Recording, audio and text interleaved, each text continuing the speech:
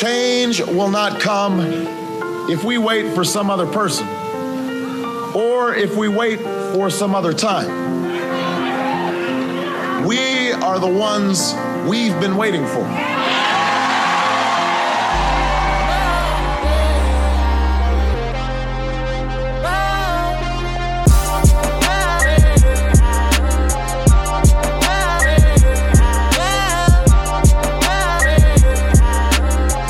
Welcome back to Chapter 3 of the Healing the Melanin podcast series. I'm your host, Taps, and today, unfortunately, my partner in crime, Trey, is currently away on business. Damn. Doing what black queens do, I suppose. Yeah, I mean, making that cheddar. You go, girl. So I thought I'll switch it up a little bit this episode and invite a very special guest for this chapter, Healing the Melanin. Now, this is someone who I now consider a brother in these streets. He's an incredible artist, creator, husband and father. The incredibly talented MJ Wemoto. What's good, my G? Tabs, what's up? What's up? Thank you for having me, bro. Nah, it's a pleasure, man. And ndati ndingatsvaga aniko angagona ku replace a Trey, and there's only one man that came to mind just because of how we vibe, man. I was like, nah, I gotta get this brother kuta auye pa this chapter here, Healing the Melanin, especially nenya yatuda kutaura. Kurukura, right. So since you're a black man like me and Tese Tirima Zimbabweans, I wanted to get into the psychology of the black man, Tumba Analyzer. But I wanted to jump in my stereotypes. What are some of the stereotypes atinozikanwa na osterek sema Zimbabwean men? Tombotangira papa, tombotanga kupenengura, as they say nambukandao. Tombotanga kupenengura, some deep shana there, been learning. Kuti ndimoma katimba. Katiga. Abo. Because okay. Let's just start from the top. And you know what? I'm just gonna go in here because it is what it is. Yeah. I think one of the stereotypes is Zimbabwean men, we are unromantic. Hati gone zokuva romantic we get compared, right? And whenever we get compared, like, who usually comes up? Like Nigerians, and it's like, no, really, like the Nigerian guys, they do this well, they do that well, but Zimbabwean guys,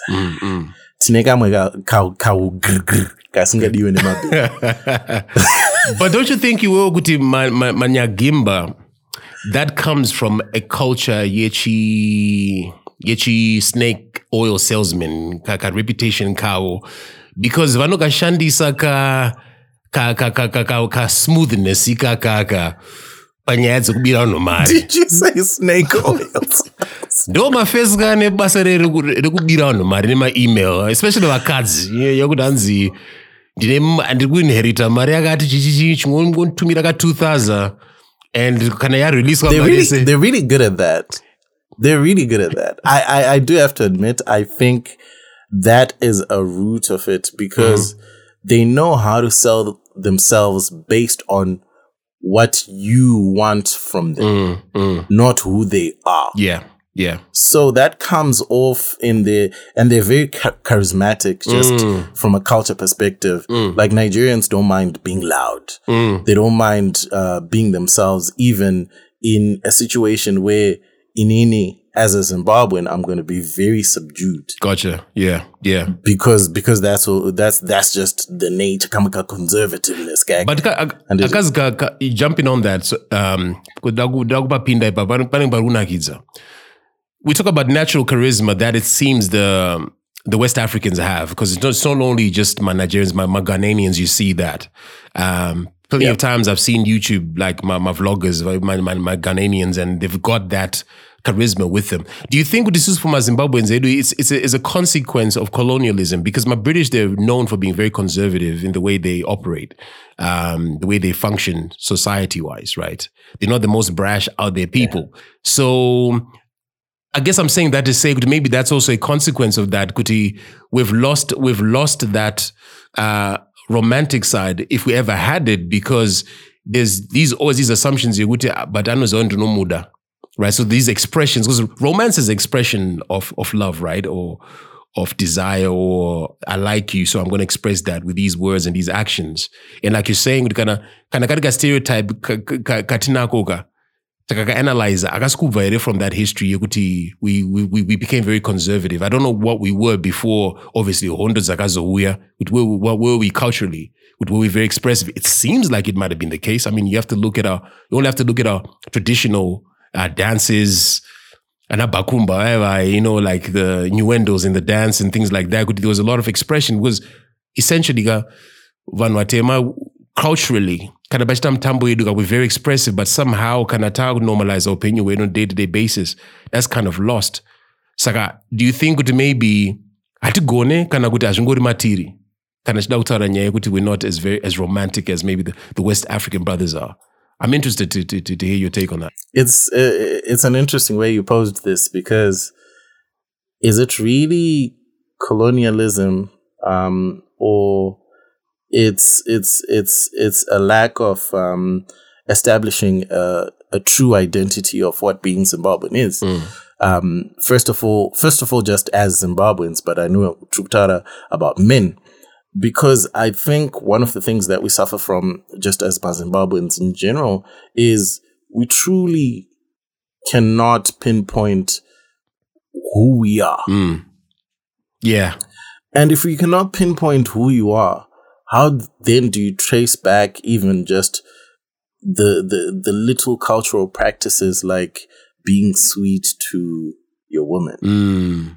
Or only being sweet to a woman you fancy, then switching up thereafter. Yeah. You know what I mean? It's those things. So in my mind, colonialism might be an easier fallback than confronting the reality that we really are a convergence zone for people who came, from the north, the east, the west, and then the south coming up a little bit. And then we became one area. But then within that, a lot of things were lost there. And I think the fact that we cannot pinpoint where we're from specifically is probably the major problem. Yes, colonialism played a part in almost like killing the vibe. I don't know if you want to call that. Call it that. It definitely played a part in that. But I think it goes beyond that. There's something behind. Yeah, I think for me, what I would say, just analyzing as you're speaking, I think we're highly influenceable. I'm just going to make that word up, right? As Zimbabweans. I think, because think about it, bro, right? Isusu, like my generation, right? I'm an OG to some extent, right? Takakura Americanized Stedek. When I was a teenager, I was in the era of the VHS and the Vanovai recorder. Now your MTV Raps, MTV, the Countdown, whatever. And everybody wanted to be genuine. Everybody wanted to be Jodeci, right? I remember, Boys to Men coming out, and I'm wearing a blazer and my shorts, right? Just that whole thing. So I think with team where no influence was Terek Nema external forces, and it goes to your point, who are we at the end of it? Because when you look at West Africa, just to go back to those brothers, they have a sense. You get a sense here, they're plugged in to who they are as a people. There's just something about them when you see them, especially when they interact together. There's a pride that's there in their national dress, in their food. My arguments, I don't know pa Twitter or Instagram about who makes the best jollof rice. My Ghanaians are not in Disu, my Nigerians are not in Disu. There's that pride of place, Yavanayo, right? And it's also for whatever reason, we don't really have that. And I think not only does it translate to us not being the most romantic, because I don't know, I think there's a disconnect with, Yatina Seva Rume as Black Zimbabwean men with our women. That relationship, the defining of what that relationship is. Now, when I talk about conservative, it kind of stifles how you express, right? And if it's something that the whites imposed on us, and it's something that they controlled in us, and it's something that those that were interacting Nevarungu would see that, because even when you look at historical period pieces, and you look at, I think even Yema Selfridges, that's a UK thing, I think, right? If I'm not mistaken with my history. Yeah. There's always been a disconnect in Nevarungu, which British aesthetic, Nevakadzivao, a separation, it is very, very clear. And there was always this hierarchy, men up, Avakadzi down there. And I think it is something that they kind of somehow it permeated into our cultures, in the sense that you can imagine, even if you worked for Massa, right? House Negro. And do I think it's my khaki aesthetic? My trouser khaki, initiative khaki, how the man is interacting with his children. Noise, you can hear a pin drop, right? And it's like, okay, so and nyaya kuda kuti vanhu vari impressionable, but tineka hunhu kaike kuda kungofadza. I think anzi mfanza mtengi, and is that the word, and is that the phrase? the one with the money, right? Or the one that could make my life better, right? So there's this immediate need to want to do that, and there's also this immediate need to want to reflect the hero in our personal lives, right? And this is not even good answer, but we're talking about men in this instance. So you're seeing that, and you're seeing what Massa is doing, how he controls his family and adapting some of those things, right? Doing away with culture. For some reason, the culture is supposed to be blooded in us, but for whatever reason, it's not. And it's always been it definitely is. And it's a weird thing for me, because you look at even the landscape of everything from our music, right? There's I venga radio too. Why? Because it was whack. Don't say that about Jonchi Badura. No. But why I said that specifically is because that's exactly how I felt. Yeah. At the time. Yeah, no, I got you. it was whack at the time. It's like, yo, man, switch back to Radio 3 and to Tony Braxton. so you see, it's weird in that. I don't know, Kuti, our sense of pride yakatorwa, maybe, right? To the point whereby, because it is an agenda, and it is something that I think Trey and I are going to talk about at some point in the future. The influence, the premeditated attack at Keto Nevarungu in the 1800s, vakuda conquer Africa. Vakaona simba redu kuti ranga rakamira sei, vakati no, we can't have them. We have to diminish the values in zvavo. Vaone zvedu isusu as the be all and end all, right? Oh yeah, and you know what? Just from what you said, I think that's where the backstory is. Backstory really goes to, I think first, we are not rooted in our own culture and our own identity enough to be able, or we were not rooted enough to be able to overcome the charms of colonialism and everything else. Not that it was charming, but there was a way it was presented. And because of that, so when colonialism was in our face, it was more like, all right, let's just go with this. Do you know what I mean? Yeah. It wasn't like, no, we're our own people. Because can we say other African cultures or other African, whatever they are, tribes, did they lose everything because of colonialism? And I think that's a no, because even Nigeria was under attack at some point, right? Yeah. But they still managed to overcome that, or at least tweak their cultural even tastes for fashion within the modern context of the world and still came out with something. This is why Zimbabwe doesn't have a national dress, right? Because we didn't have nothing in the first place. So there was nothing to adapt to even fashion whatever. There was nothing. We didn't have it. So this is why I think with the culture, we just never had it in the first place.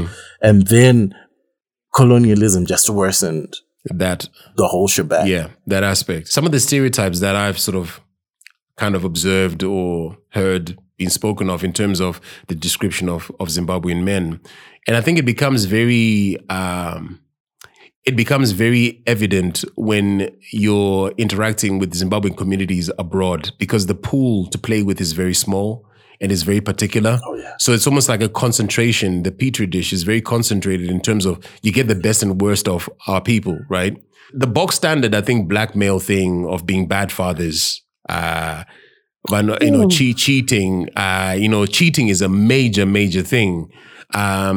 Cheating is huge, within the Zimbabwean male community, the hubris, the lack of accountability and so forth. I always talk about analyzing the man before we can even start to look at the community.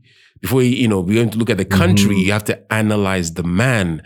And the disease is within the man. And the things that we're talking about, everything from the big egos to the toxicity to the sexism to being bad dads, horrible partners. I know aquasteric, right? Ooh. Anoda vakadzi zvekuti ndo zvandakakura ndichinzwa. Ningi Philip anoda vakadzi. But you see, Taps, that's us right there. Because I grew up ndichinzwa the same things. Those are the exact same things. And okay, let's be brutally honest here. First, on the point of not being romantic partners, I now also think we're at a third stage, right? Which is we're poor. We don't have money. And our mindset is poor. So when your mindset is poor, but your pocket is also poor, you can never be romantic, bro. There's Facts. no way you're gonna get to the stage where you can express freely without worrying about but if I buy flowers, Marua, they'll die in a few days. Do you know what I mean? You're centering it on your own, I don't know, disadvantage or whatever it is, rather than expressing yourself in a manner that makes your woman happy. Yeah. So that's I think what we're at that stage now. But anyway, let me put a stamp on that, and then we can explore some of the other things we want to talk about. I think the concept of romance is something that you learn because it's an act, right? Feelings are things that just possess you, right? You meet somebody and you start to fall for them, right? The act itself of expressing your love for that person is something that you have to learn. And unfortunately, generationally, that is something that we just never really truly witnessed, and it being presented in a genuine way. Because I remember many years ago, my father bringing flowers to my mom because it fucked up, right? And the expression of my mom said it all. It doesn't hit where it's supposed to hit because the woman has seen through the bullshit, right? So although from an outside looking in, he's very romantic, but it's essentially him just trying to cover up for some bullshit, right? So I think, Kuti, it's something that you learn, but it's something that you have to learn the authenticity of romance in the sense, Kuti, it shouldn't be something to try and cover up Mosha Dzako or to try to appease because waviringidza zvino. It has got to be something that comes off of the desire to express, understand your woman. Muverenge se book, right? Pane maKristu anoverenga Bible zvokuti dhubha rago noverenga mukadzi wake. But the Bible knows that from cover to cover mdara autombonida kuvhura anymore unotanga kutaura makatarisa muna chapter ningi bana verse ningi kutaura zvakati but ko mama what's her favorite thing to do kana asiri kubasa Taps shaking tables. You know what I'm saying, bro? Saka, it's like at the end of the day, that's the level of dedication that you need to put into your woman. Like you need to study your woman to the point, Yakuti, there is nothing that she does that you do not understand the meaning. You're essentially the embodiment of a translator, of a look, of an expression, of a sigh, of a tone, of the gesture, or a flick of an eyebrow. You know what all of those things mean, right? I know, Kuti, in Nini, at the end of the day, if I touch my woman there, this is what I'm going to get. If I touch her over there, this is what I'm going to get. If I say this in this manner, this is what I'm going to get. Because I've studied my woman, right? And the romance comes into the situation, Kuti, because unomuziva munu wako. If it is a certain part of the day or a certain part of the year, something is going on, you will know exactly what she needs in that moment. And that's what romance is. The letter on the pillow when I wake up early to go to work, Osarakarara. Right? I just wanted to let you know that I love you. Right? Just that is romance. Right? It is paying attention. That's a nice touch. It is paying attention to those moments. We don't have my mentors. And I think mentorship is so important for us Zimbabwean men, right? For our sons, for our nephews, right? For our grandsons. We need to be those mentors. I know that is how it's done. Because we never had mentors ourselves. I never heard my father say he loves my mama once in my life. Once. Same year. Once. Same year. Never heard him say that. Same year. Never heard it. I don't remember ever seeing flowers. I could be wrong, but sometimes nukanga. I don't remember ever seeing that. And I think on the issue of mentorship, I think mentorship should always exist on two levels. Action and words. Yeah.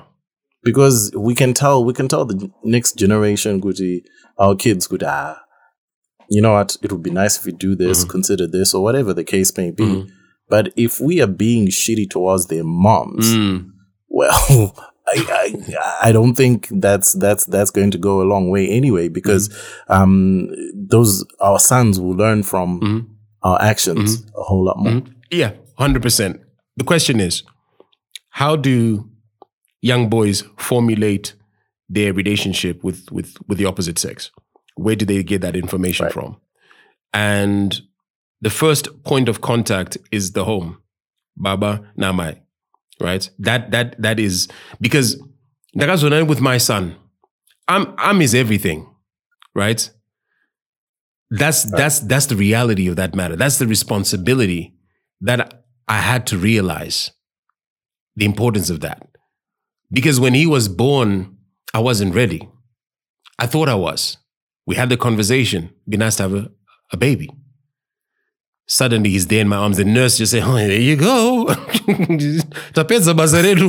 And I'm left with this baby in one of those glass things where they put them in, all swaddled up. And I'm looking at him and I'm like, what the fuck is this?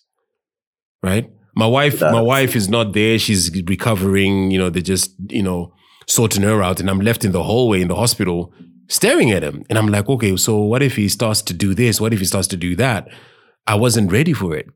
And I think I remember having a conversation with you a couple of weeks back when I was saying that I didn't love my son the first time I saw him.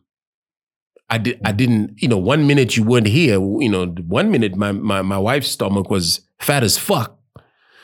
And then the next minute you're here, right? Like, I'm like, I don't know what to do with you, homie. You know what I'm saying? I really don't know what to do with you, homie. You know what I mean?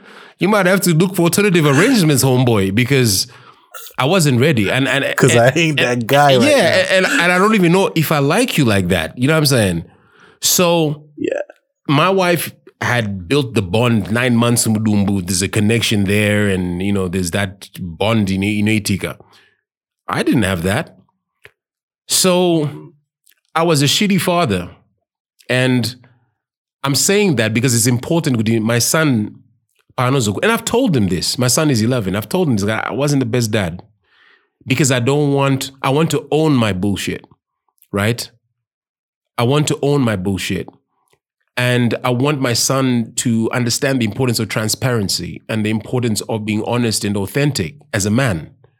And it doesn't make me weaker. He doesn't see me as less than because I'm vulnerable with him. I'm building that respect because I don't demand respect mwana wangu because mwana wangu sineta mazaita madara edu, right?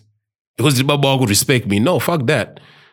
I'm earning my son's respect, right? So by doing that and understanding that burden of responsibility, I consciously ensure that I'm my authentic self with my wife in front of my son because it is important for him kuti aone the importance of being a sort of this type of man consistently. And it's about consistency. Consistency is a big deal. It's not just about me showing care and love to his mom every now and again. It is a consistent thing that you have to do. It takes work. Because if you give a shit about something, you have to put in the work. That is the reality of life on earth, right? We can't cruise control through these things. And I think with a lot of Zimbabwean men, they are in love affairs more than they are with their own wives and their own kids, right? Have you never noticed kuti uncle ningi vaikufarira stere kwachipamari ice cream but because namakazi ako manje ka vari patight kana kuti mudhara wako ka kana ana kazi ka he's like, hey, my dad is fucking free with cuz.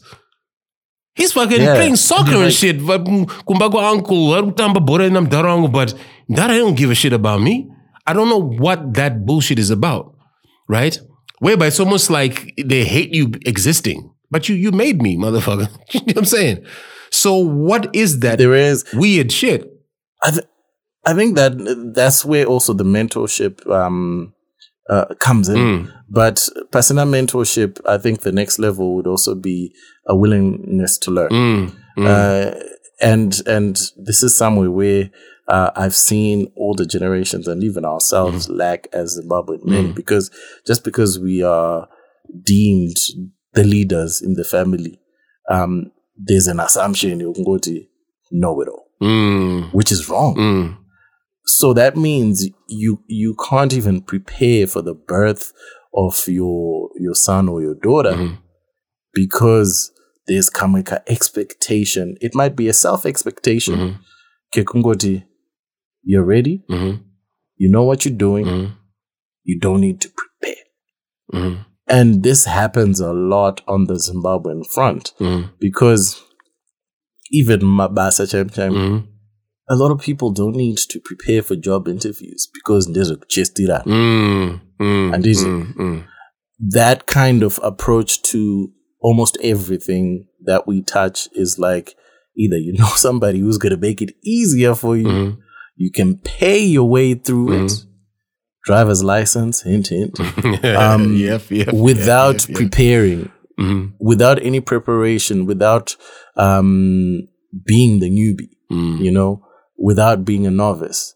And that happens with fatherhood as well. It's the avoidance of hard work, brother, isn't it? Like this avoidance that we have as Black Zimbabwean men of hard work, putting in the work, like you're saying, whether it's to get a job, whether it's kuchester or to one lifestyle, is it easy? Like there's this innate avoidance of hard work.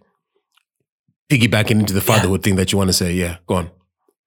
Exactly. We avoid it like a plague because there's something in us which we like to put up a facade of knowledge, of wisdom as the let's just say as the father or the father figure, which is absolutely wrong. And we need to learn to be vulnerable enough just to say, look, even to your wife or your girlfriend or whatever, to just be like, Shaka, I don't know what I'm doing. You know, is there anything that you suggest? And I think if you are with a person that wants to be with you for the right reasons, they are willing to look past that as a moment of weakness, because vulnerability is not a trait that we embrace as Zimbabwean men. Can I ask you something though, bro? Yeah. Do you think, Kuti, Zimbabwean women respect vulnerability or embrace vulnerability in men?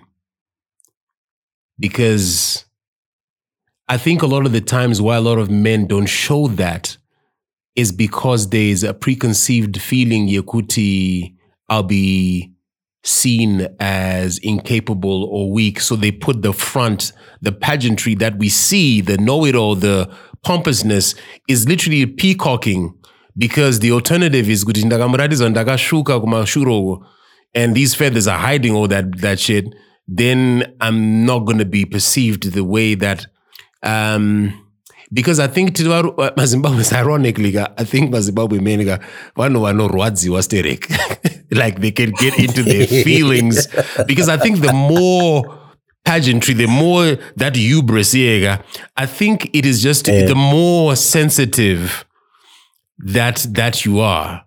Do you know what I'm saying? Because I think ultimately there is that fear yekuti makadzi vechizimbabwean ndo paunoziva munhu akutaurwa waakuita marounds John zvakazonditira vakanditira mashura ndokuya atanga kuchema tiri mubedroom naye akutaura nyaya dzaakuzhamba kunge kacheche, you know, and that demasculation emasculate, let me put it that way, is I think a fear factor. I think in some quarters that exists, and I don't know manje kuti as Zimbabwean men kanata boys, do we ever then let the guard down, or we're so consumed by the performance, right, of presenting ourselves as these capable, all-knowing, all-educated, macho, machismo, ego, that we don't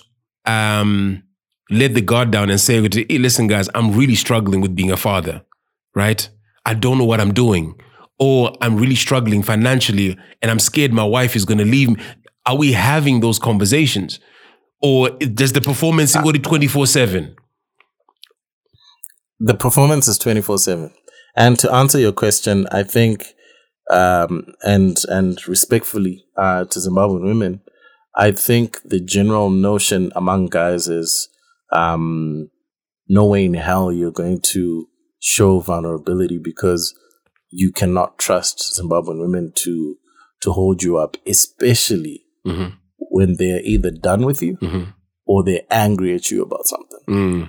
Then they will revert back to your moment of vulnerability as a way to hurt you. And I've heard this. I've heard this so many times. It's happened to me before, but I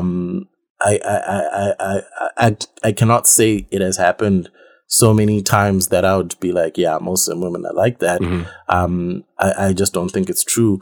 I think in general, what you would want to do is honestly like pray to God that you find somebody that's not like that, because as Zimbabwe has gone into the doldrums, it's just become worse, because relationships are purely, transactional. They are transactional in nature, because you are looking for something in someone else, and it's, I think it's normal. It's just that, what are you looking for? You know what I mean? And nowadays, I think it's a lot more really just about, the material things and whatever the case may be. So in that context, there is a lack of trust between Zimbabweans in general, but there's a lack of trust between Zimbabwean men and Zimbabwean women, because the men will just be like, dude, if I tell her this, she's going to think I'm weak. And I'm glad you brought that up, because one thing that I've been seeing in the last month, 2 months, 3 months, especially this year, the rates of suicide among Zimbabwean men these, the crazy thing is, some of these cases that have come up have been prominent figures that are known to have things sorted in life. Ah, gotcha. And the one thing you always ask is, this guy committed suicide. Are you serious? Do you know what I mean? It's like, huh? You know? And I think ndo pane the danger of the lack of trust. You have to be with somebody you can speak to in a vulnerable sense when you're down, when the chips are down, when you're like, yo, I'm struggling. And not fear the judgment or being talked about. But on the other side, you asked, are we as men talking about these things? And I can definitely say probably not. It's the superficial. We are not we're not the kind of guys who hang out with our homies and then really talk about shit. We're the kind of guys who hang out with our homies and then it's like, boys, who's buying the next round? It's his football, and then, it's his music. You're talking football, you're talking sport. Yeah. You're probably talking about side chicks. You know, those are the types of conversations we would rather have. And we've seen that even in the political sphere. People will avoid us men will avoid the real conversation, bro. Yeah. And we'll find somewhere within the fringes where we can talk about something that makes us comfortable so that we don't have to talk about the thing that makes us uncomfortable. And even as I was growing up, I went to boarding school. One thing that you could never do, and I went to an all boys school. One thing you could never do was show weakness to other dudes, bro. Yeah. Why sick? What, the whole way? Yeah. That could be the difference between you being laughed at for the rest of your time at that school, or just generally just having peaceful days. You would never have even your closest friends, for the most part, come to you and say, "Good, but no. I understand what you're going through. Maybe let's talk about it." It was always like, bruh, if you don't sort out your shit, you're going to be the laughing stock or the punching bag. Yeah. So it doesn't start when we're adults. It starts when we're kids. Yeah. And I don't know where that stems from because it's never a good thing. Yeah. It's very interesting you talking about school real quick. I think in a sense here, Kuti, over the last couple of months, I've been fortunate enough to spend a lot of time with my son, to really, really build a bond, a friendship, to really, really enforce the vibration of me as his dad being a safe space and allowing him to really be honest with whatever he's going through. And some of the things that he tells me that happen, that either he witnesses or happen to him as a result of other kids, is frightening, bro. It is frightening. Yeah. My son is 11, right? This is primary school. These are like 10-year-olds, 9-year-olds, 12-year-olds. It is a horrifying, some of the things that are coming from these kids. And it makes me very, very scared for the future. What are they going to grow up into? Because there was always this notion, I think I remember, I know he'll grow out of it or she'll grow out of it. But is that really what happens? Or are we seeing the building blocks of the human right there in front of us? And I just get to a point where I'm outside moldable into anything better because makango zisiya jakadaro. So that lack of addressing, because with my son, I remember him talking about the fact that there was a girl, a friend, but anganeka system budukana panango ana ano chinyira mwana wangu, right? And I remember he was so mad that he was like, I wanted to pick up a stone and umtema. And because he was so hurt, he was in tears. because he held such value as a friend, but this kid is like 11 and she's using foul language. Hey, fuck off. Hey, I don't give a fuck about you. And I'm like, what? And he's crying. And the first thing that I had to do is bollock him for the stone. Not kumutuka, but to educate him about the consequence. A moment's decision could change the rest of your life. Because why gonna kumutema ne dombo irori mwana odona orovera pane rimwe dombo obva afa.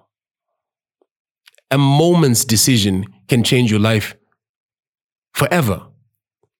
So it was about addressing the reaction and teaching him and training him to process disappointment and hurt.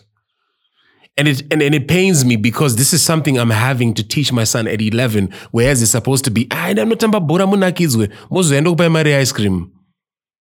The fluffy shit.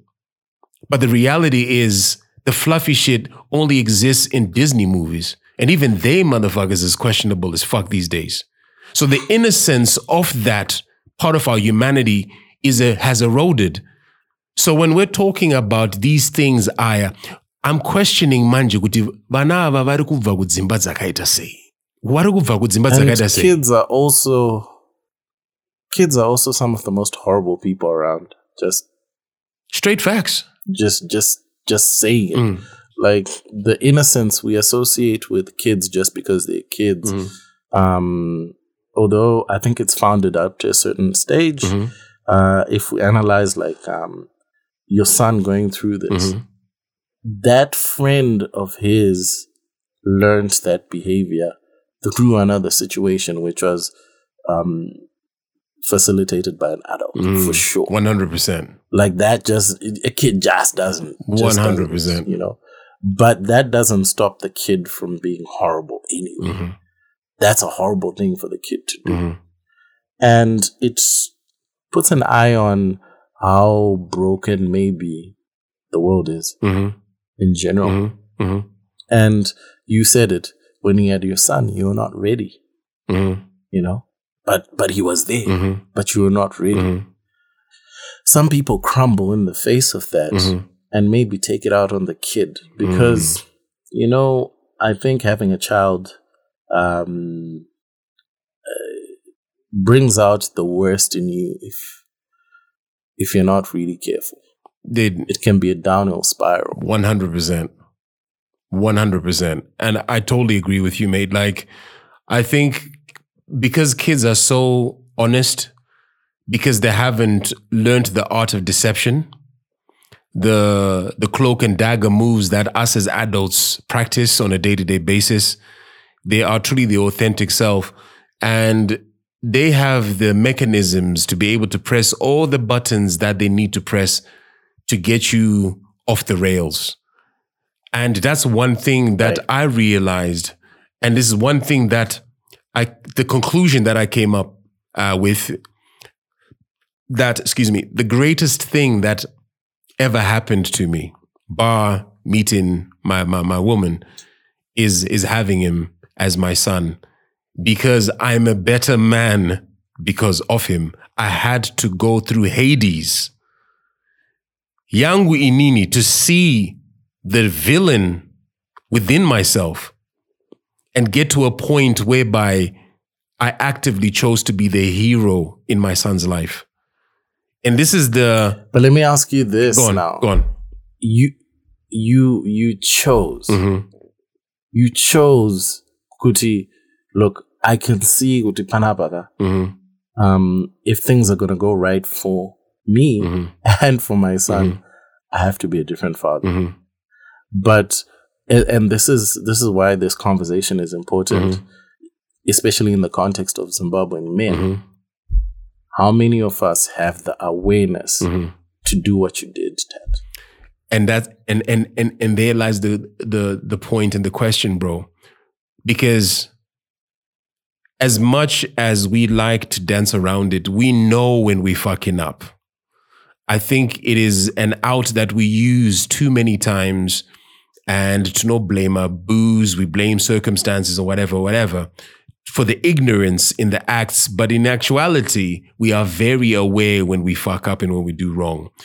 And the process of what I went through, I got realized and I got the fractures angu inini, I got konzerwao near the bad relationship that I had with my dad, or the lack of a father-son relationship that I had with my dad, and the resentment and the anger that I had towards him for not being there in the ways that I needed him to be. So what I realized is my son and I have become my father and I. My son is now me and I'm now my father.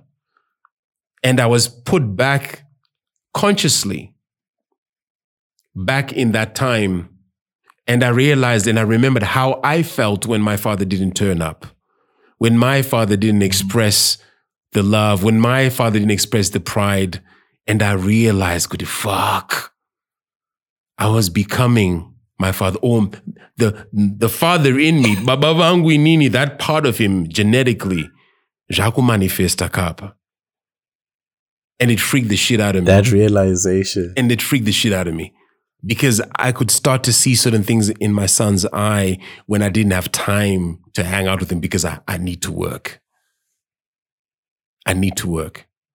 And I remember there's a time where he was meant to have come back at a certain time and he was like an hour late and I freaked the fuck out. And for the first time, I realized, goody fuck, I love this kid. Like for real. Like it really, really hit me. But it hit me at a time where I was dealing with the villainy. Right?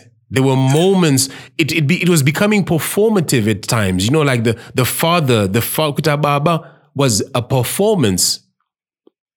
I realized that I've been performing for quite some time. Playing the role of the dad, but not being the dad. Because it's almost like it's a tick box of things that you need to do, right? Like responsibility, it's not something you're really digging deep within you to say, no, I actually want to do this. And I'm glad you realized it, bro. You know why? Mm-hmm. Because the worst moments help us to see some of those things, but only if we want to see. Mm-hmm. I saw it with my daughter. Mm-hmm. You see, the thing about my daughter is this. She's amazing. She's passionate. She's driven. Mm-hmm. But she's very hard-headed. Mm.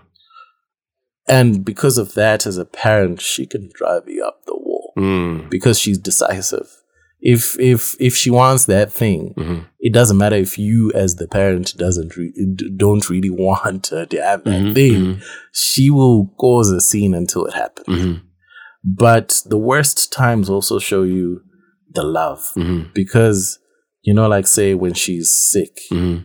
and her temperature is up, and then she's not her usual bubbly self. Mm-hmm. My heart is like at the bottom right there. I'm like, yeah, my kid. You know what I mean? I'm like, my kid. Yeah. Like, you know, even though like, most of the time mm-hmm. it's just like, you know, she sometimes gets on my nerves. It's fine. Yeah. But those moments make you realize some of those things. And to your point about being present, being present is not a physical state, which is what I think many Zimbabwean fathers miss. Worse yet, they actually miss being present physically. Physically, yeah. It's almost a known thing. Like fathers aren't gonna attend all the nonsense, the plays, the school plays, or if your kid plays some sport or something, it's like, yo, I'm out making money. I don't have time to come and watch you do that. I went through something like that, but I don't think as blatantly with my own dad, where I played soccer throughout, like primary school, high school. And you know the one thing I always wanted? Him to watch me play just one game. That's the only thing that mattered, bro. Just one. That's the only thing I wanted. Yeah. And I remember thinking, you know, high school would be perfect because, you know, I'm like the captain of the school team, things. And I'm like, this is it, I'm like, bruh, just come and watch me just one time. Yeah. That's all I need from you, just one time. Yeah. And the disappointment of actually thinking, but all this time, why hasn't he come to just watch me play? You know what I mean? Yeah. And then you make up your own excuses in your mind. Yeah. But no, I lived in a town. It's impossible. You know those things. You rationalize the lack of presence in that sense. But two truths can exist in the same breath. It was not because he didn't want to be there. It was not that he was trying to do something else. But sometimes it was genuinely not possible to come and watch me play. But I had to confront that for myself to also say, but I still needed you in my 18 years in the school system or whatever, however many years. I needed you to show up that one time for me. And that's what I was going to go to, bro, is the fact, Chikuti, you're a dad now, right? How many life events or situations have you sacrificed for the sake of your kids? Even if it costs you money, right?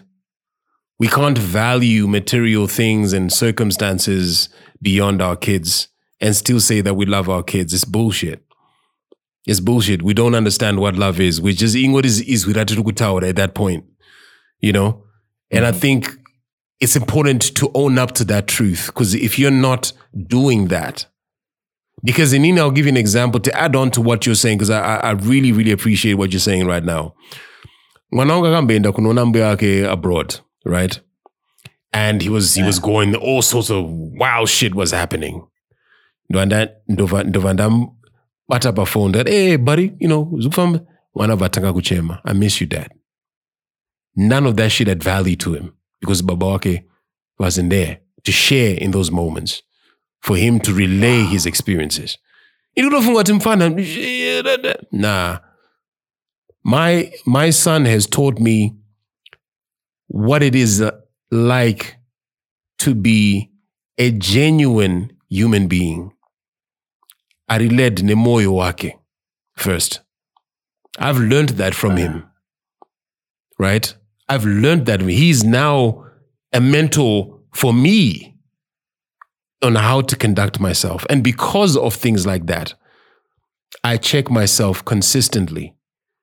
I would catch myself. Now I'm in the flow of it. We're vibing, we're connected, we laugh genuinely. We have a blast. Something that it's not performative anymore. I am invested, I'm in it. And it's moments like that that would always be like, shit. When is overseas, all these things, bought treats, toys, all these things.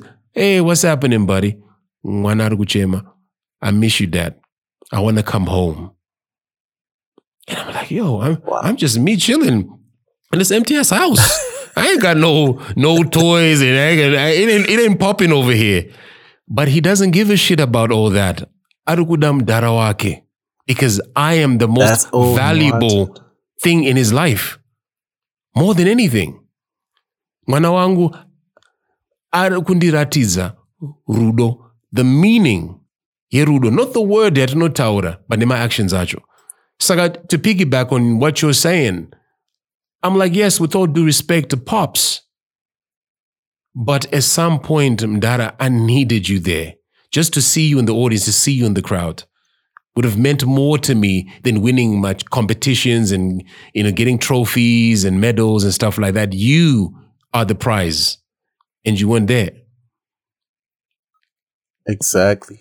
And let me ask you this: don't you think, Kuti, some of this, because I think, Kuti, Zimbabwean fathers,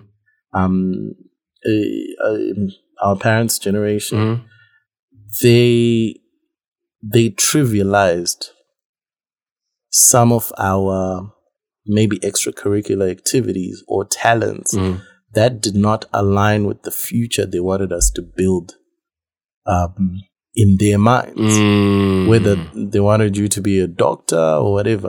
So if you said, yo, that I'm really good at music, you're probably going to be shut down about it more than supported or just given a word of encouragement, because the cultural approach is, if you empower kids too much in something that they're not, that you don't think is valuable to building their future or who they are,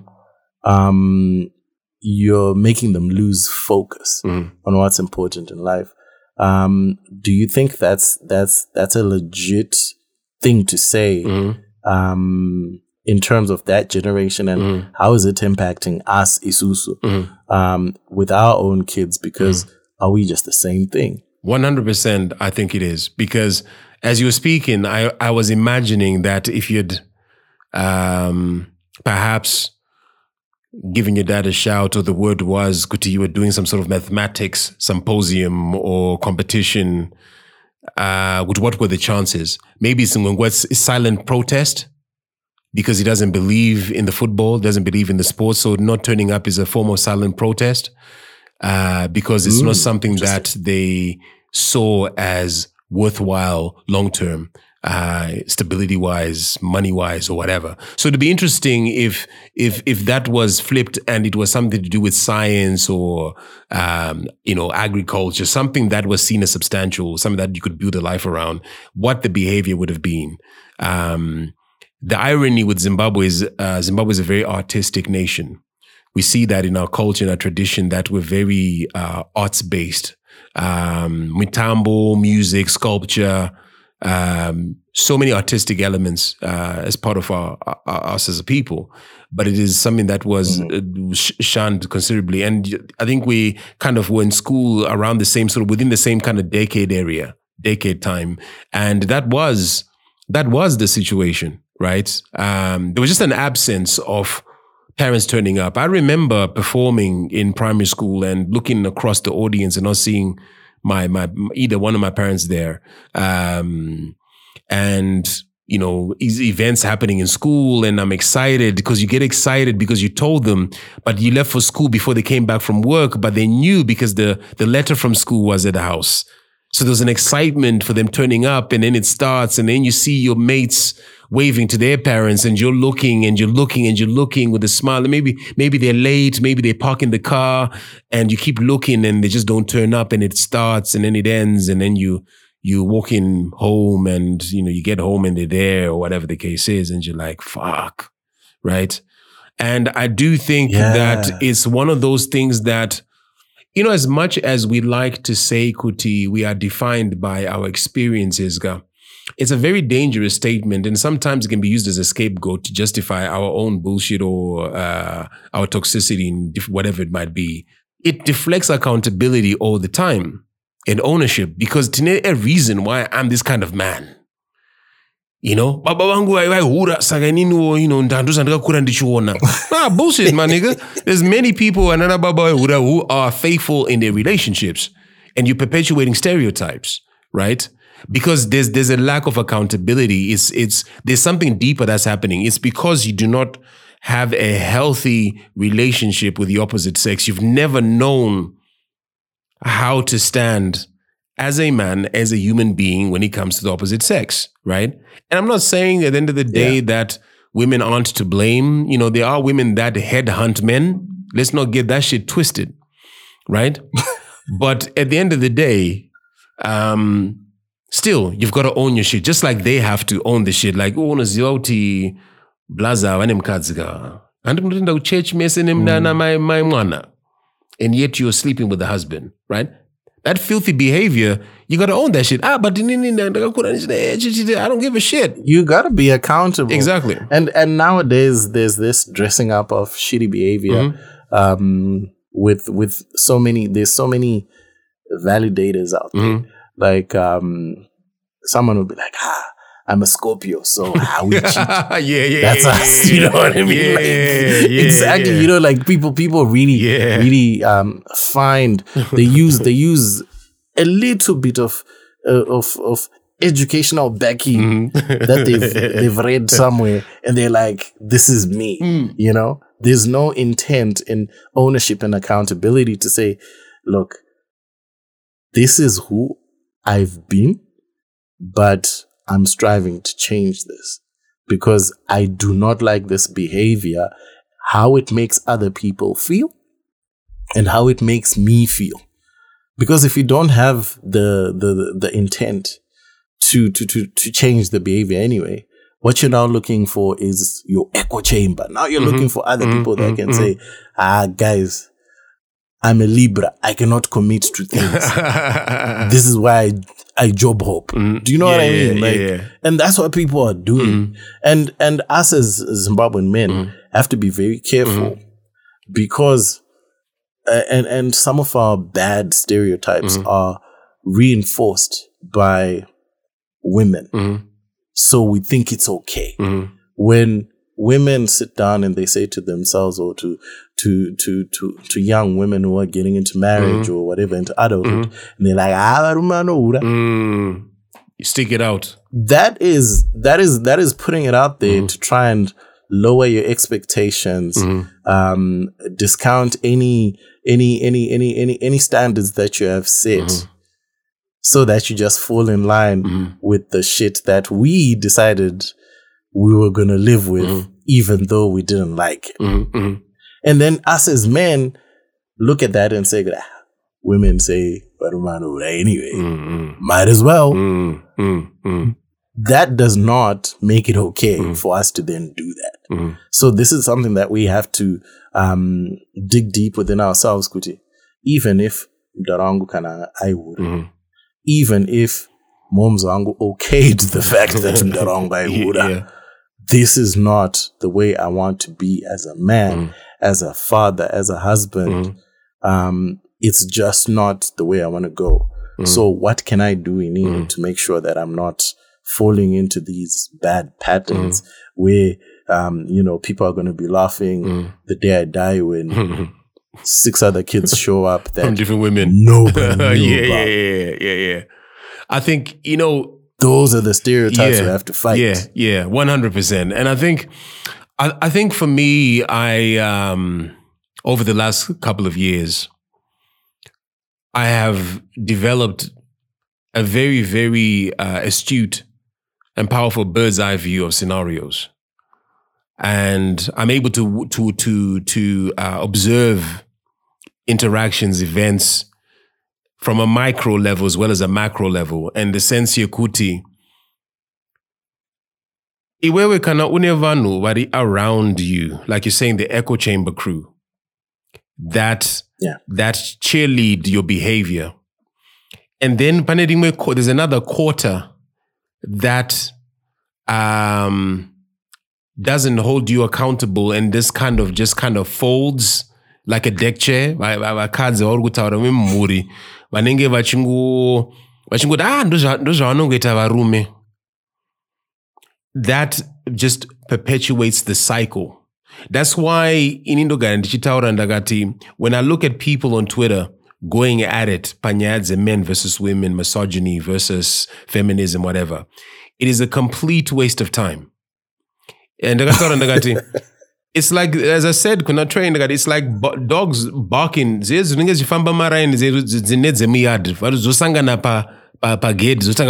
Barking at each other.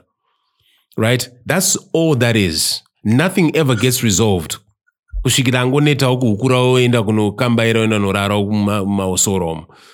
that's it. Because we're not addressing all these people. Have brothers or sisters, mothers, fathers, cousins, friends. All these people. Every single one of these people that are rotten or that have an issue. All these cheating men. All these women that are headhunting. Everybody knows. Everybody who's listening to us talk, bro. Ane hamayandraziva kuti ari kudanana na headmaster kuchikoro. Kana kuti there's a colleague wekubasa uku who's married and he's dating her, right? Apana principles, apana integrity. No, listen, I fancy you, but you're married. What's going on there? I can't start something until Waita clear up your house. clear up that mess. I ain't into any messy shit. We like mess, I suppose, because those are no guarantee and you know justify. People know this. Families know this. Family secrets are all fucking people sleeping with each other. People sleeping. There's abuse. There's all these rape and all. There's Apana Muriam Zimbabwe Isinama family secrets are sinister. And people know about this shit. Exactly. And people just kind of bend over backwards, just let that shit play out. And then we complain. Yeah, but you're the same person that's allowing ABC to happen in your family. So what are you talking about? So if you're opening your mouth, hey man, shit. Have you stepped up to the brother? Are you willing to sacrifice being ostracized for integrity? For holding people for holding people accountable. People aren't ready for that shit. Essentially, don't fatigue my ears. Don't fatigue my eyes. Because a lot of you aren't ready to step up to the villains in real life. Because until we do that, my brother, and I hope these conversations are today, bring enlightenment kuvanu. We want to lift the mirror up kuti munu chimenya so ona ju mavanga aku ese mavanga evan vem Zimbabwe, the black man, the Zimbabwean black man. There's a lot of some tomfoolery, a lot of bullshit that be happening, right? We see it every day, but we don't step up, we don't address it. And yes, it may be difficult to step up to that stranger Babapa next door. Yeah, it might be a bit of a stretch to try and jump over the draw and and defending the wife, whatever. But within your own home, within your brother, your cousin, we're not having those conversations. Yeah. Why aren't we having those conversations? I'm willing to be ostracized, right? And I'm ostracized from a few members of the family as we speak. I told you off air what some of my shit, right? I'm willing to down the sword of integrity and hunu. Because I know when we die, wherever we go, that inine I can stand in my truth and say, hey, Mwari, you saw me, man. I did everything that I could to hold up my values. I'm just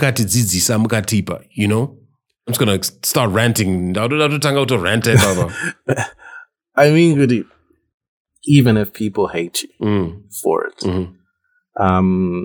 And I think one thing we have to take down in our society, especially as Zimbabwean men, is baseless seniority that doesn't come with any tangible merit that you can actually see. And when this person is 60 years old, therefore they are respectable and they are wise. Yeah.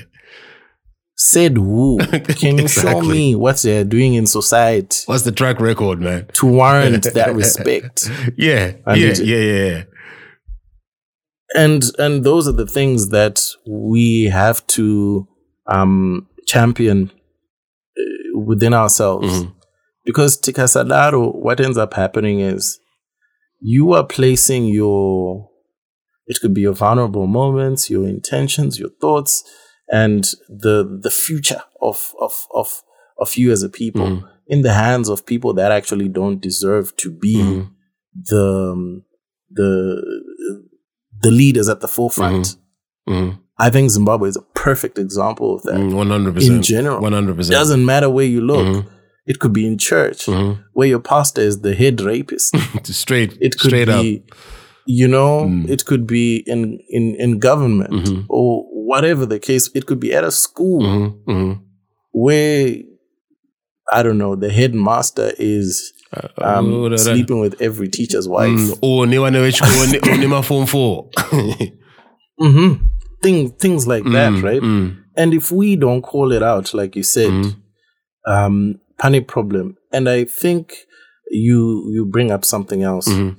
The lack of compassion and empathy in our society, first of all, from one-to-one as Zimbabweans, but then looking at Zimbabwean men, like I said, in the face of adversity or something, or even just expressing yourself, your feelings, people are very likely to laugh at your pain. Maybe not in your face, but they can't wait to get home and talk about you. Bro. And those are the things.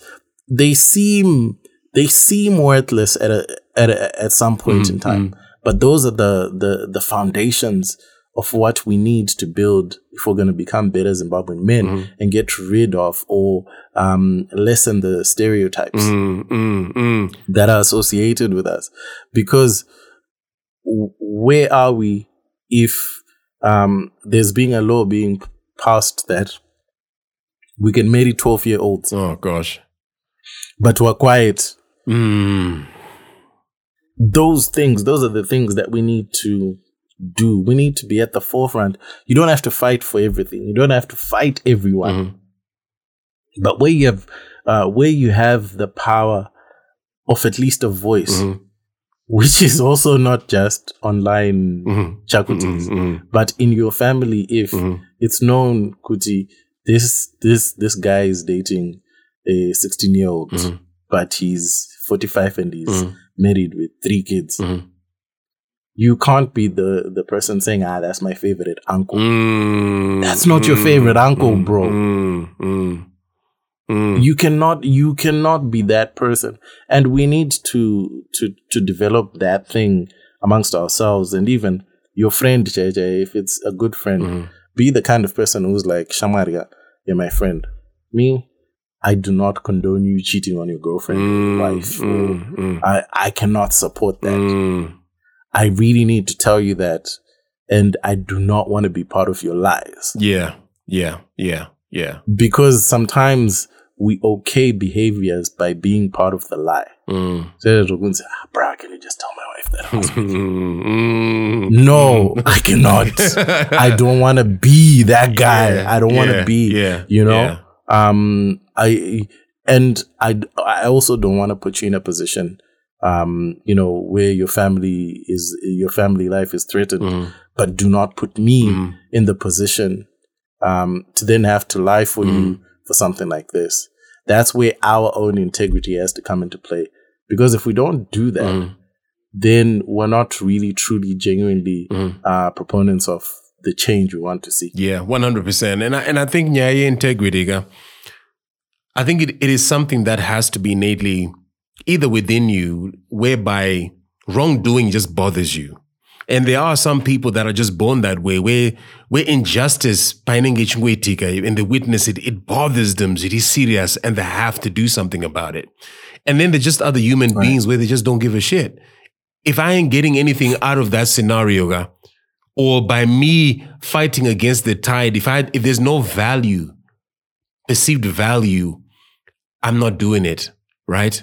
And this is why you find Kuti, whereby a lot of people will be that friend on the phone, perpetuating the lie because they're getting value from Munwacho Warukunyepa on behalf of, in whatever capacity it might be, whether it is a financial benefit, whether wanombodaro kana iyo wachimbotambo ma games ake no akadzi uyanenga chikavao, it's a convenant of filth that happens between them, because apana moral compass iripo, right?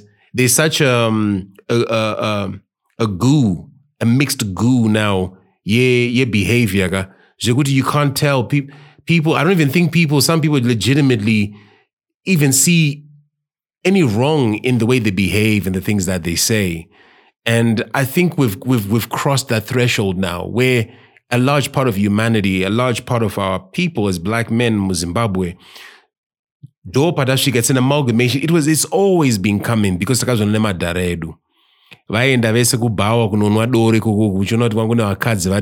would witness their friends and they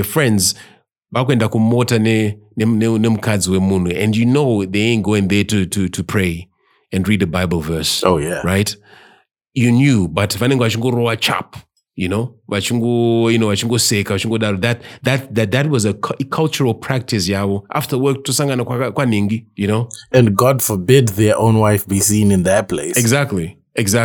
So So it's one of those things whereby I think when I'm taking my bird's eye view, as I said, Piper, and I'm looking at it, I'm like, do you know what? I think Vanenge Susu, MJ, we're throwing fists against a raging tsunami.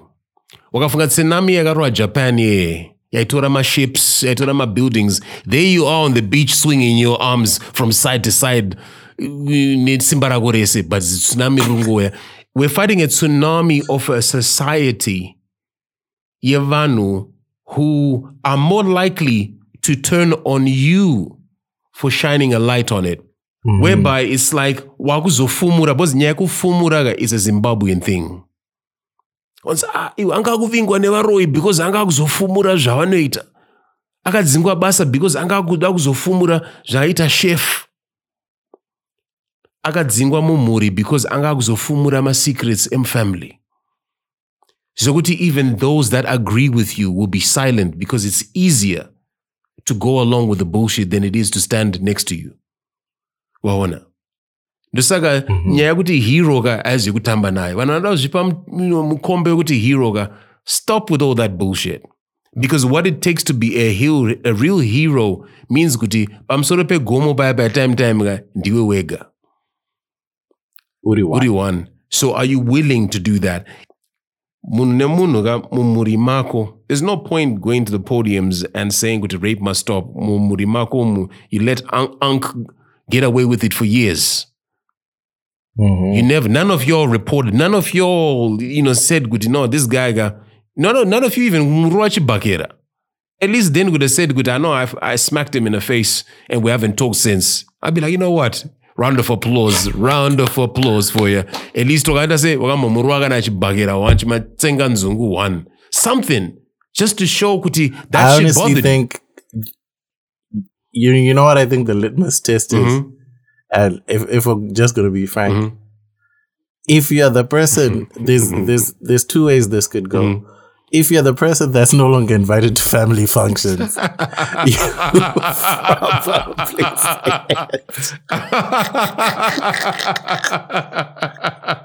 That's a good one. Regardless of how much money you've got. That's a good one.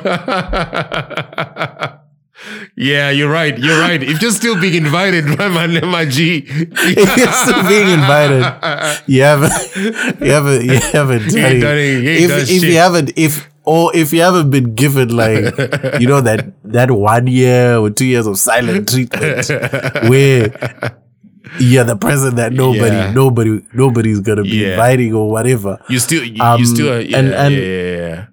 It's not encouraging people to be violent or whatever, but I'm just saying, in the Zimbabwean context, the sacrifice is a lot.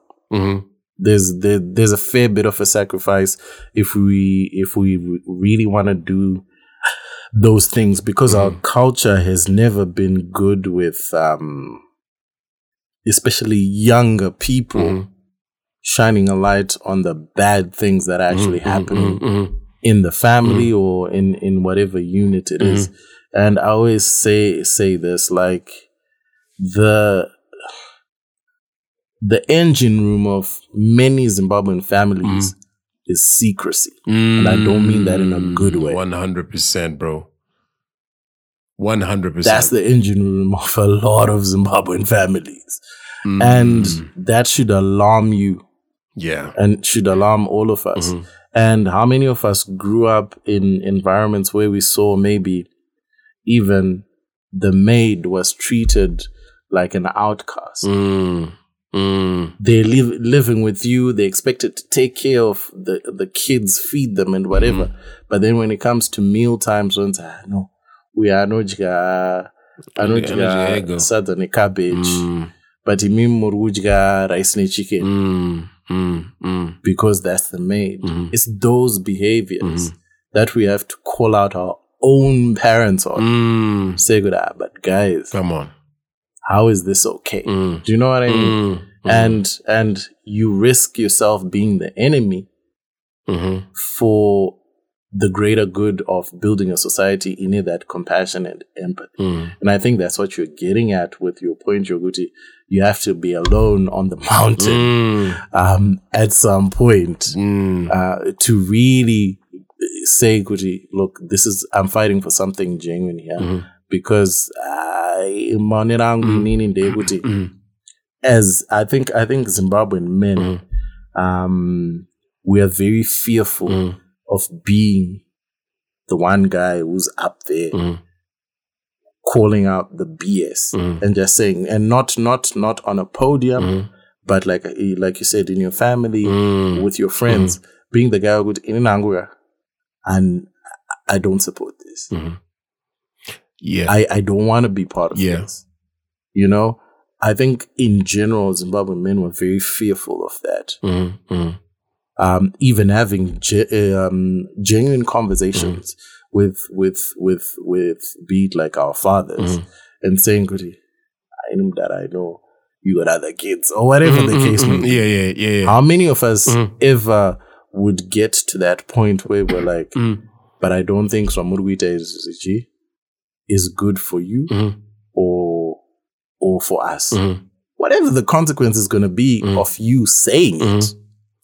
How many of us are getting to that point, Yokuti, we can actually say it?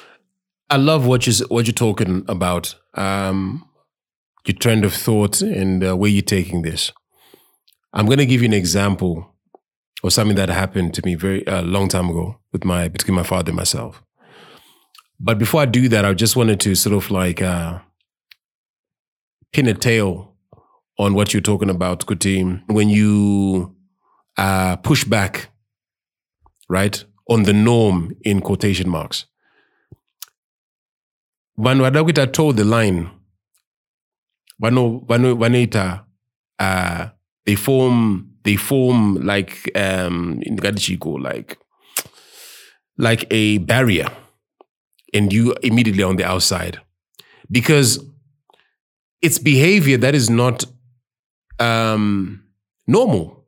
Kudevano, somebody who holds people to task for their behavior and the things that they say.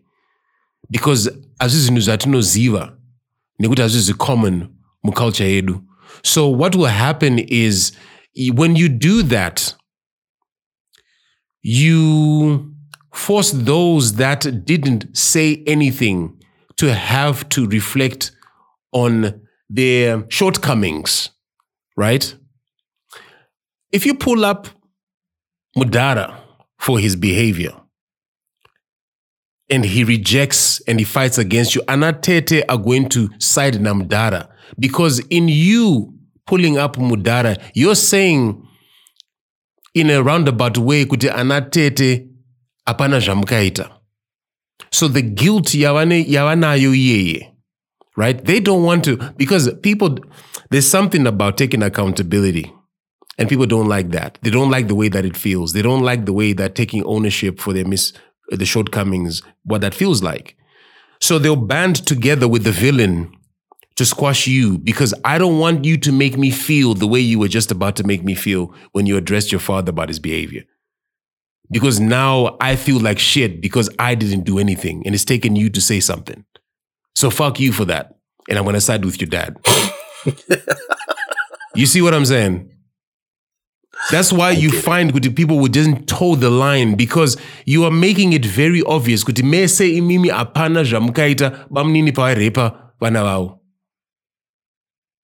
they don't want that fucking truth. So they will side with the villain to ostracize you, because you make me feel like shit. For standing up to your uncle, you're making us all look like shit. You're making us feel like shit. So we hate you. So let's get rid of this guy. How dare you? Yeah, how dare you? This guy makes us feel like shit. Get rid of him. We'd like to just toe the line and pretend like as if and you're the troublemaker. And you're the troublemaker. Exactly. Exactly. Right? So that's what happens. Right? To my example, many years ago, and this is I'm getting into some personal territory, but I think it's important for vulnerability's sake and for transparency's sake, and to really drive home what we're talking about, is nyaya accountability. My dad was a man, and this is truth. This is not gossip. This is not trying to blah, blah, blah, blah, whatever. This is just fact, right? My dad had women on the side. So I remember this particular circumstance. He hadn't paid my school fees for the college that I was going at. It had been, I think, 2 months. And they were like, oh, school fees, blah, blah, blah, blah, blah. He's home one day in the afternoon. He calls me up and he's like, can you go to this particular school and pay for your sister's school fees? Right? Dude, I blew up in my father's face.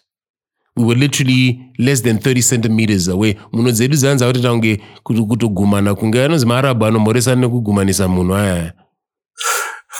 I lost it. I was so hurt. So hurt. And I remember I was crying, I was shouting, and I was crying.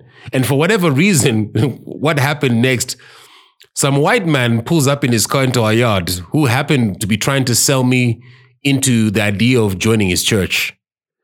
He happened to pull up. So as I stormed out, I literally stormed out to meet him in the driveway, and he just ushered me in, and I sat in the car and I was breaking down, and he was giving me words of comfort and everything else. I was so angry, bro. The idea, Yakuti, you have completely ignored my needs. And out of nowhere, this girl who's never grown up in our family, you're choosing to take care of that shit and completely ignore my shit? I went crazy. And at the end of the day, later on in the day, I had sort of like just excused myself, and I was just in my room the whole day, and I heard a knock on the door. And my dad walked in, and he looked at me, and in a soft voice, he said, "I'm so sorry, Shumba. When did I get it out?" Right? And I immediately, can you hear that snap? Immediately, I melted, and all was forgiven. That is the power of accountability. That is the power of taking ownership. And in that moment, not having a relationship with my father for so many years prior to that, in that moment, in that moment, that is the power of accountability. That is the power of taking ownership. That is not enough Black Zimbabwean men that are stepping up to the plate. And that is why my father is one of a fucking kind for that. Because that shit is rare. That's a powerful story. That's a very powerful story. Man. Yeah. And you know what, you should totally make a soundbite of just this piece, you telling that story, because I think it's important to share. And even for me, I'm now thinking like of times when that would have happened as well. And I think I'm lucky that, I also got the chance to see my father express that kind of vulnerability and accountability when I was older. Because sometimes I think when you're younger, you take it for granted, if it happens. And it depends on who you are as well. I know many times now as an adult, I look back and I'm like, shit, I'm glad he said this when I was 15 because it's now resonating with you. Yeah. I'm freaking 37. But like one such instance that I remember was after I left Sim, I went to Aussie. I was at uni, but he couldn't pay the fees. And I saw some of the darkest personal times that I ever faced because I was literally like, I was living in hostel, not paying the fees, but I was going to school, not paying the tuition. The part-time job that I was working was truly part-time, so there's no way I could have raised, that kind of money anyway. I wasn't about to do anything sketchy, but at the same time, I didn't want to give the impression to my parents that things weren't working out. I knew things weren't working out. But it wasn't an active sort of like, okay, things are not working out right now, so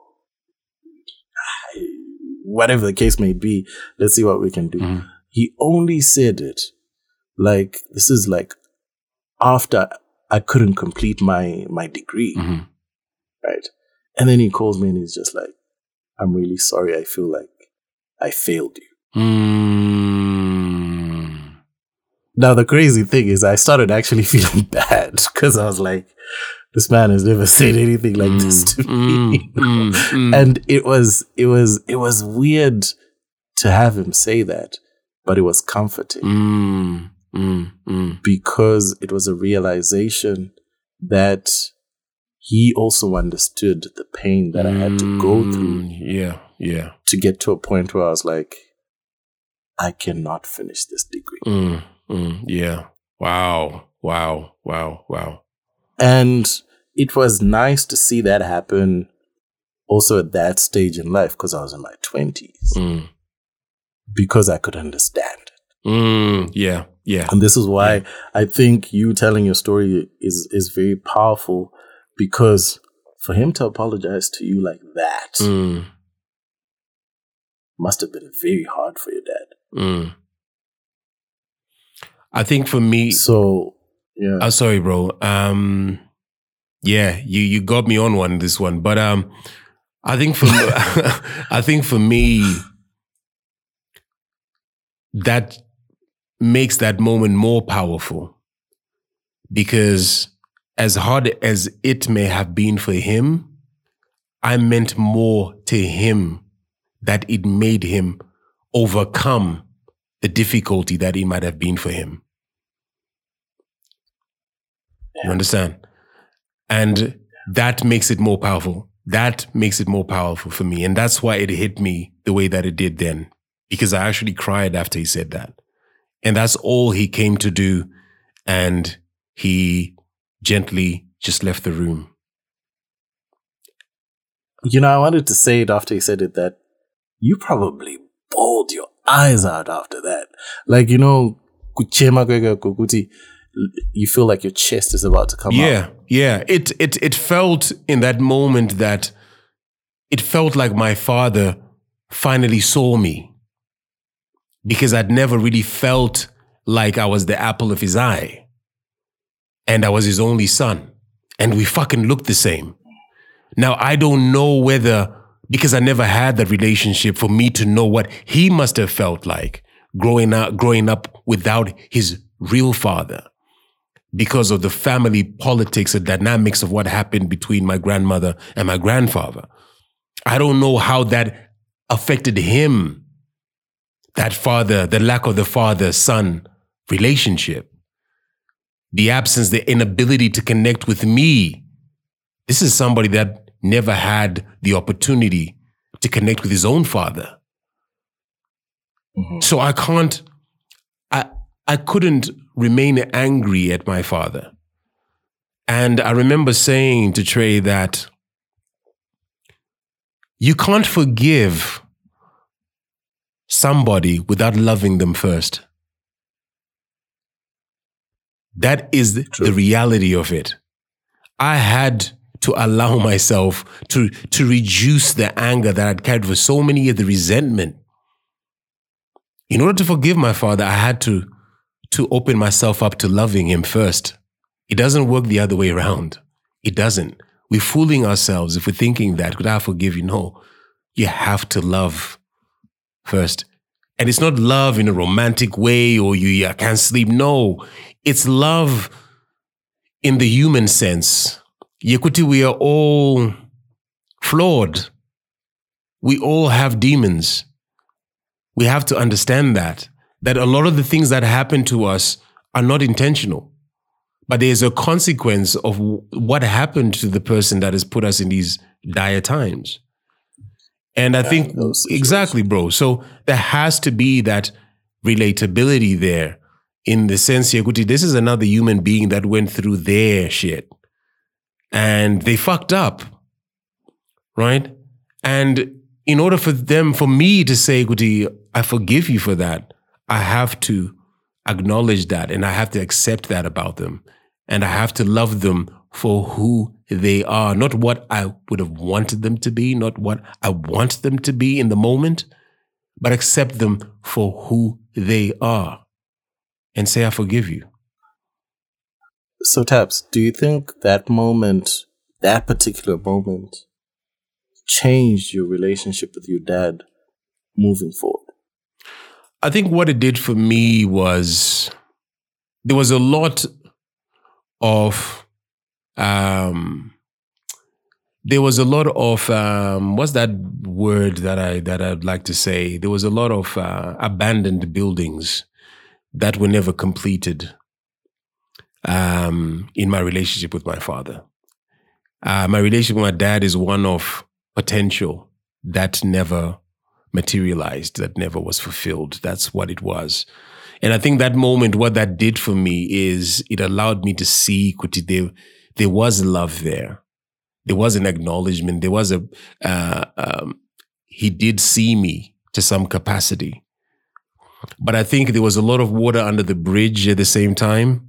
And I don't think he had the tools and the ability or the skill to be able to bridge the gap between us. And I, being in my teens, was in no way, shape, or form capable of even beginning to figure it out, how this can be, how I can bridge the gap. Because the whole time I was thinking, my dad doesn't really maybe love me like that, you know? Mm-hmm. So I think it gave me the awareness, Yaguti, my father loves me. I just don't know maybe the depths of that love, but I know there's love there, you know? So... like it's there, but you cannot pinpoint it. Exactly, right? You can't. And I think it just goes. And the thing is, my dad was a great communicator. My dad was very expressive, but I just don't know what maybe to a certain extent didn't click for us. Because I remember there was a time where I had a cold, and it's one of the memories that I have that I hold very dear to me when I think about my dad. And I remember getting home from whatever fuck I was coming from, Bananchirwara. And I was in a bad way. And I remember, I think my mom magandipa my tablets. And we had this really, really long couch, and it had been placed pamberi pe moto because it was wintertime. So they would move the couches close to the fireplace. And I remember laying down to get some rest. And out of nowhere, my dad came with a blanket and he covered me. And it was the most amazing, amazing feeling that literally washed over me. And he did it with so much love and so gentle as he did it, with so much care and attention. That is one of the memories that I hold so dear when I think about my father. So, right. So it's things like that I know that somewhere, somehow, there was something there, but the fracture, the inabilities, Zvagatanga kare na sekuru, you know, nizakaitika nambuya, Zvagatanga kare, to form the man that he became. And whether he was ready to have a son, and we're reflections of our fathers, Wawana. I think sometimes as a black man, it's easier to have a daughter because they're far removed from, we don't see ourselves as much in girls than we do in boys.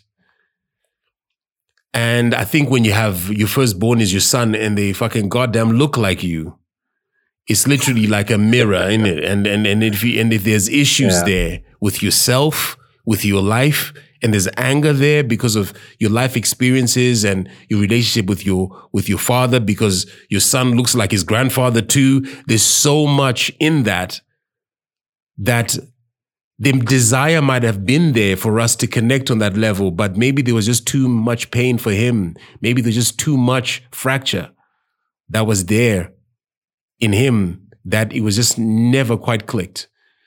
I'm grateful that it would take an incredible amount of work. Yeah. And I'm grateful in the sense, Yakuti, Ndaka recognize a lot of those traits, the villain within me. And my son is the one that brought it out. Because if I had a daughter, I would have just been harboring fucking Thanos, ready to crush somebody, right? But because I got a reflection of, my son reminds me of my dad, he looks like me, is like, fuck.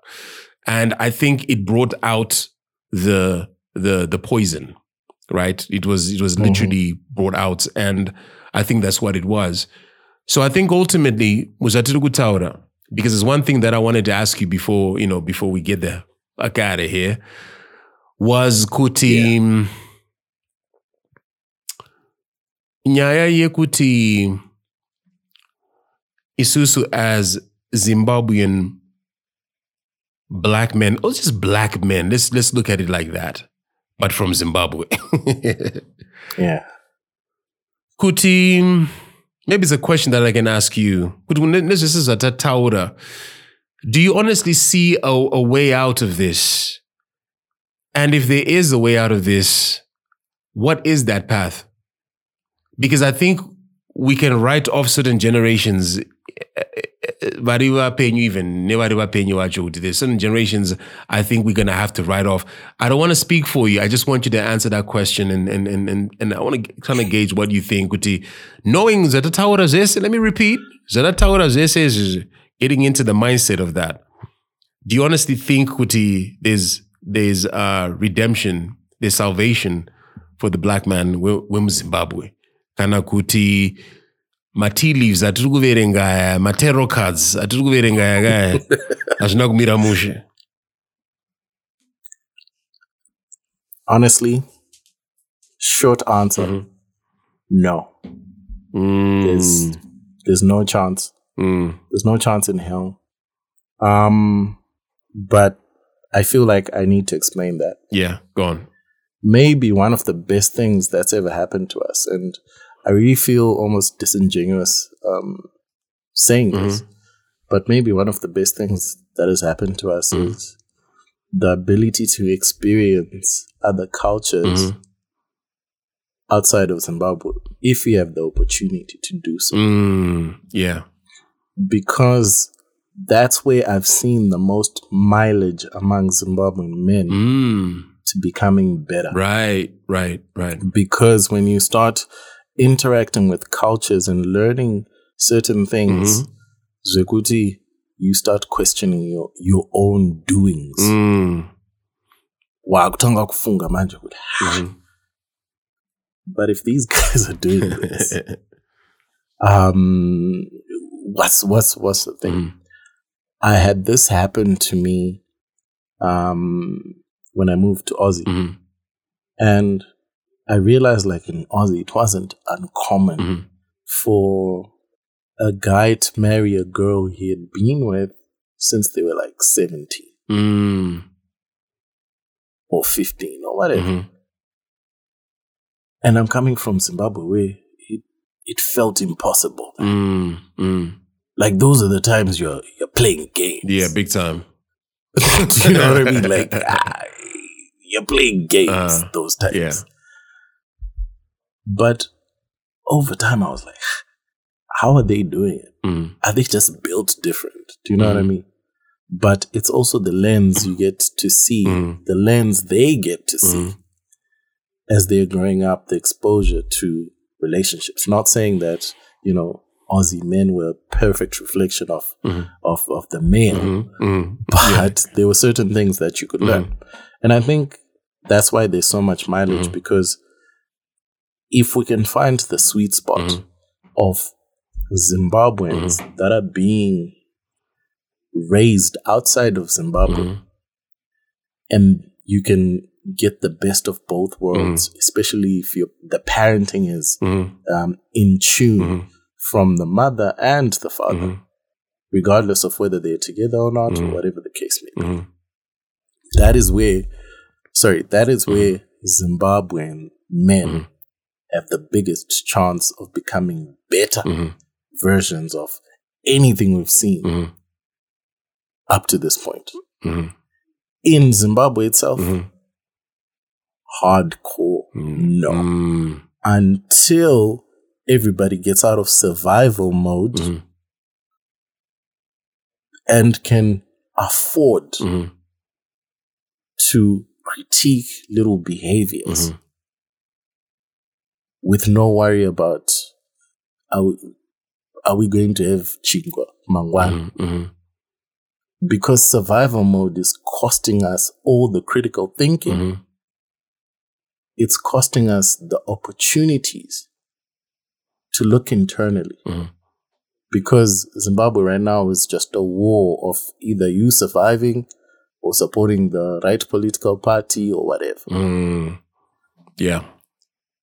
And with those problems, which are huge problems for us right now, there's no platform for Zimbabwean men to truly look at the problem and address it collectively. There's nothing. And there's also no willingness.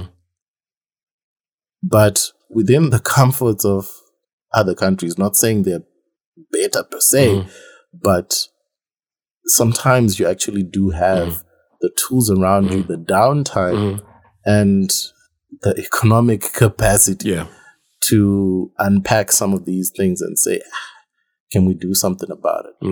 Me being I think, better father to my son and my daughter is facilitated by the fact that I'm in an environment where these things are talked about often. Even how men are affected by having children. So that's the long answer to your question. Wow. Yeah, that's a lot of powerful things that you've said there.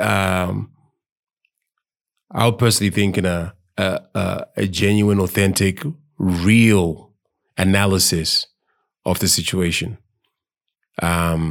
is the cold, hard truth of where we find ourselves.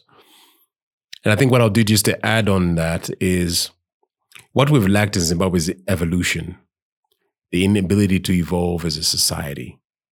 We're stuck in antiquated behaviors and systems that go from the home to structures in government and organizations and so forth. And we've also suffered from the fact, Chikuti, the melting pot concept, yakapera mazweshe nyakare. You know, the fact Chikuti overseas, you can go onto the main street and there's Indian restaurants, there's Chinese restaurants, there's communities, my Jews and, my Asians and my Arabs, South Americans have their thing, which is what you tend to get in most modern societies or modern countries. We've lacked that. So this lack of touching other cultures, as you speak on, I think is essential, because I think that exchange, that osmosis that happens when people start to interact with people from other cultures, other races, and there's even intermarriage and people understanding their cultures and their practices and their level of expectations and so forth is also essential. Evolution in the sense, Yakuti, normalizing conversations, normalizing mental health and men talking and having peer groups and support groups and systems in place and being able to invest that. I think that comes obviously with privilege, because the West has been privileged for a very long time off of the backs of the sweat and the backs of African people. So they have the privilege. They've been able to be in positions whereby economically, society-wise, they've been able to push money into things like well-being. That's why things like yoga and all these Eastern practices are so big in Los Angeles and everything else. It's a privilege to be able to even have those things. Whereas in countries like Zimbabwe and our neighbors and the rest of these African countries, it's all about survival. It's all about hand to mouth. Mangwana Ndedukita say. And we're going to see, just to digress slightly, is we're going to start to see behaviors change as the West starts to collapse, because it's happening. And we're going to start to see people regress back into Neanderthal mode. It's just we've been, in a certain way, it's almost like it's a gift and a curse, because we've kind of been in this system of thinking and acting for a very long time that it can only go up. Whereas compared to a system that has been elevated up for such a long time that is starting to crumble. But I think awareness of self, awareness of each other is very, very important. And I think as long as pane things that are there from churches to political groups and stuff like that, that champion everything else besides the things that matter, then like you, I don't believe there's going to be change. Because zese zinongo champion waga, ultimately, zviru kubatsira munhu pakadii, right? So, like you, I just think kutita cross at that threshold now where people can't tell, tamo gray zone, where people can't even tell that their behavior is foul anymore. That's so true. They can't, bro. Like, it's not even good. I don't deny for the sake of denying. They legitimately believe that there's nothing wrong in what they're doing. What they do. And we've gotten to the stage whereby churomba and making money, and like it's like, no, listen, I've got a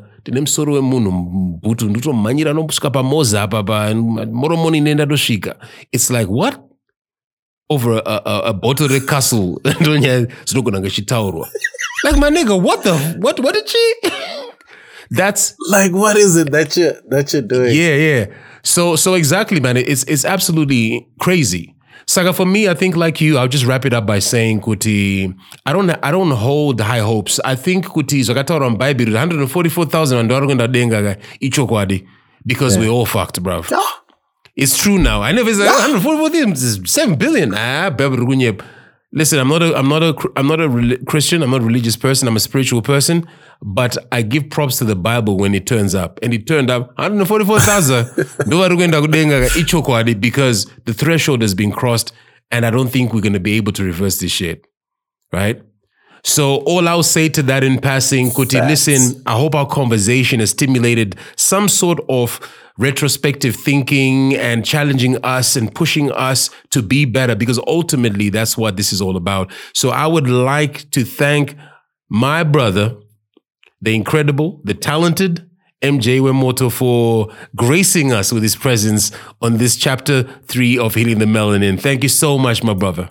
Bro, thank you. The pleasure is all mine. I really feel like talking to you feels like therapy, you know? No, thank you, and bro. It's great to talk to somebody who is so in touch with their own world, because it helps me to look at my own and then think, how can I also, be better to those around me? And just thanks for having me on. Yeah, no, it's a pleasure. We should do this. We got it. And I was actually saying, Dagati, it's like this here, like Taura Ako, it's like Airbus, right? There's whatever 380, the big one. In it, 2 my pilots and the captain thing, and then there's a jump seat. The third pilot. Like I'm gonna have to schmooze. I might have to romance, as we're talking about earlier. Trey, listen, we got a jump seat here for the boy. You know what I'm saying? Because big shout out to Trey, but I'm not trying to take anything away. Yeah, she's probably grinding her teeth like, why ya water? So yeah. No, but I'm sure she's gonna be so excited to hear what we had to talk about. I know she is. But yeah, thank you so much again. And on that note, as we wrap this up, I'll be remiss not to play one of my favorite tracks from you. So yeah, let's get this. Blessings, bro.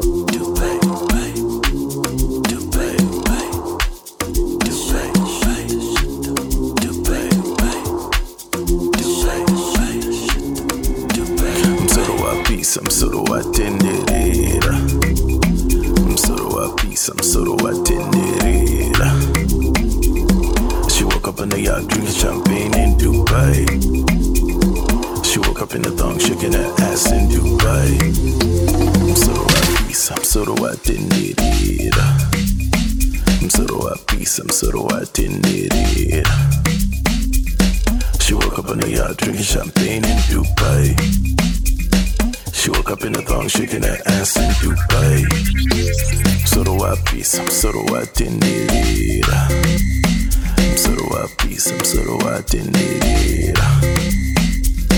She woke up in the yacht, drinking champagne in Dubai. She woke up in the thong, shaking that ass in Dubai.